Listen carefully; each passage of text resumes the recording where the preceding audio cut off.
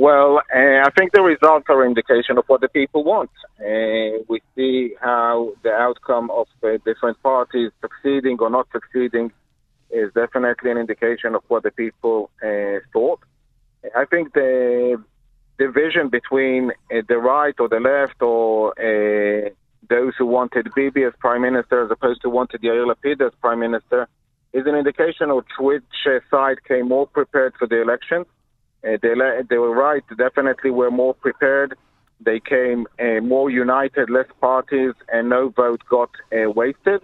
Whereas on the other side, we saw that the big division, the fact that they didn't have a schemeo dafim in between them, brought to the fact that quite a lot of votes were wasted, and that's the outcome of the difference in members of Knesset between the two sides. So what are your expectations then from this incoming government?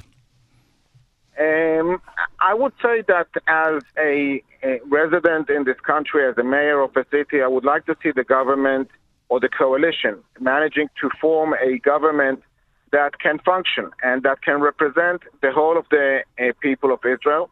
I think one of the lessons to be learned from the previous government is that if you think that you have managed to form a coalition, you can ignore everybody who is not in the coalition or is not represented in the coalition is definitely a predicting failure, because then you have half of the people feeling that they're not represented, and their representatives in the parliament, in the Knesset, the opposition will do everything in their power in order to make sure that the coalition falls. We want a coalition that will manage to govern for a reasonable long period of time, preferably 4 years, that they will be able to manage and govern.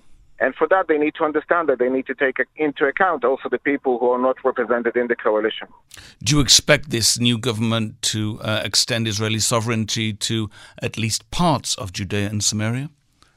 Unfortunately, I think that that opportunity, at least for the moment, has passed. It was something that was relevant to discuss and expect during the Trump administration. With Biden in the White House, I don't think there's any potential of such a thing moving forward. And I think also within your question, you were indicating something which was in the past and wasn't accepted by some of the parties who are going to form the next coalition. There was an option to extend sovereignty or apply Israeli law over parts of Judea and Samaria. And because it wasn't over the whole area, there were people who opposed it from the right, and I don't think that they will be in support of such an initiative today, even though it's not really feasible. That being the case, then, presumably permission for large-scale expansions of Jewish communities throughout Judea and Samaria would be a top priority for you.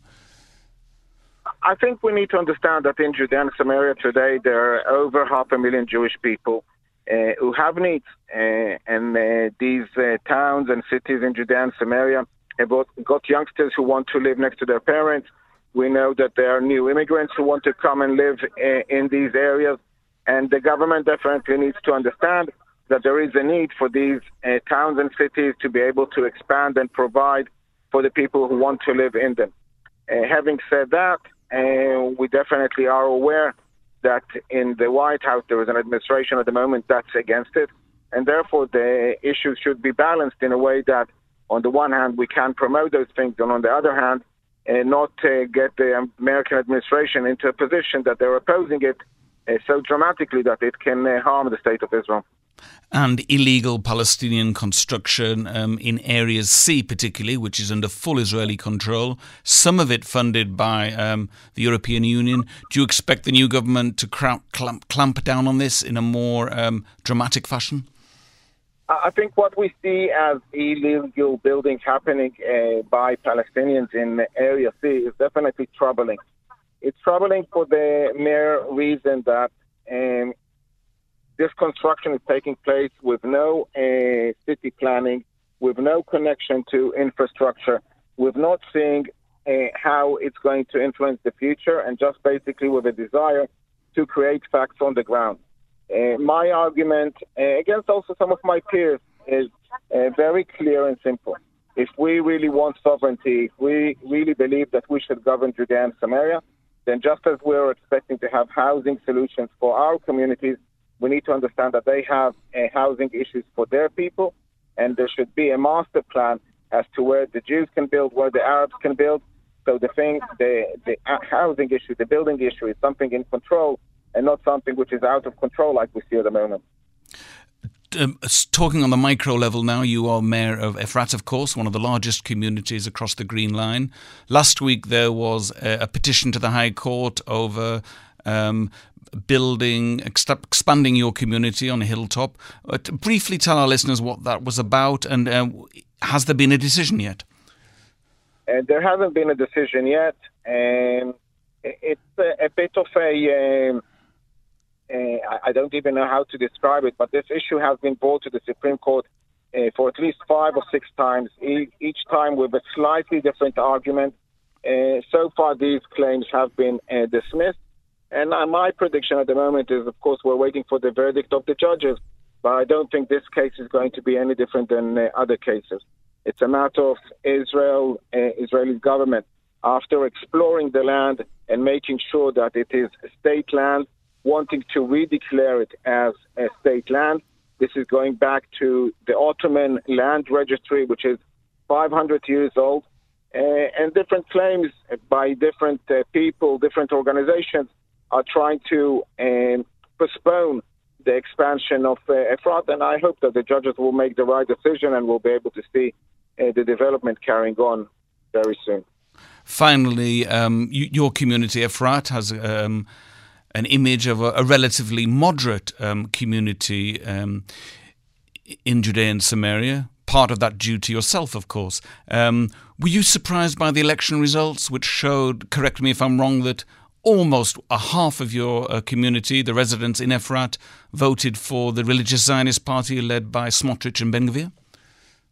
No, I can't say I was surprised by the results. I know the people of Efrat, I know their political views, but I also know what were the options. And we went into elections with, if you are a supporter of a right-wing government, you weren't left with too many options. There was either voting for the Likud or voting for the religious Zionist list. In the past, the party led by Bennett and got almost the same percentage, almost 50% of the votes. Ayelet Shaked was running that party these elections, but I think the residents of Efrat being disappointed with the behavior of their party and with the belief that they're not going to pass the threshold, really had a choice of 2 parties, either voting for the Likud or voting for the religious Zionists. If they weren't really that satisfied with Netanyahu, if they weren't really thinking that Netanyahu is right-wing enough, then they didn't have too many options, and that's basically the outcome of the results of the elections in Efrat.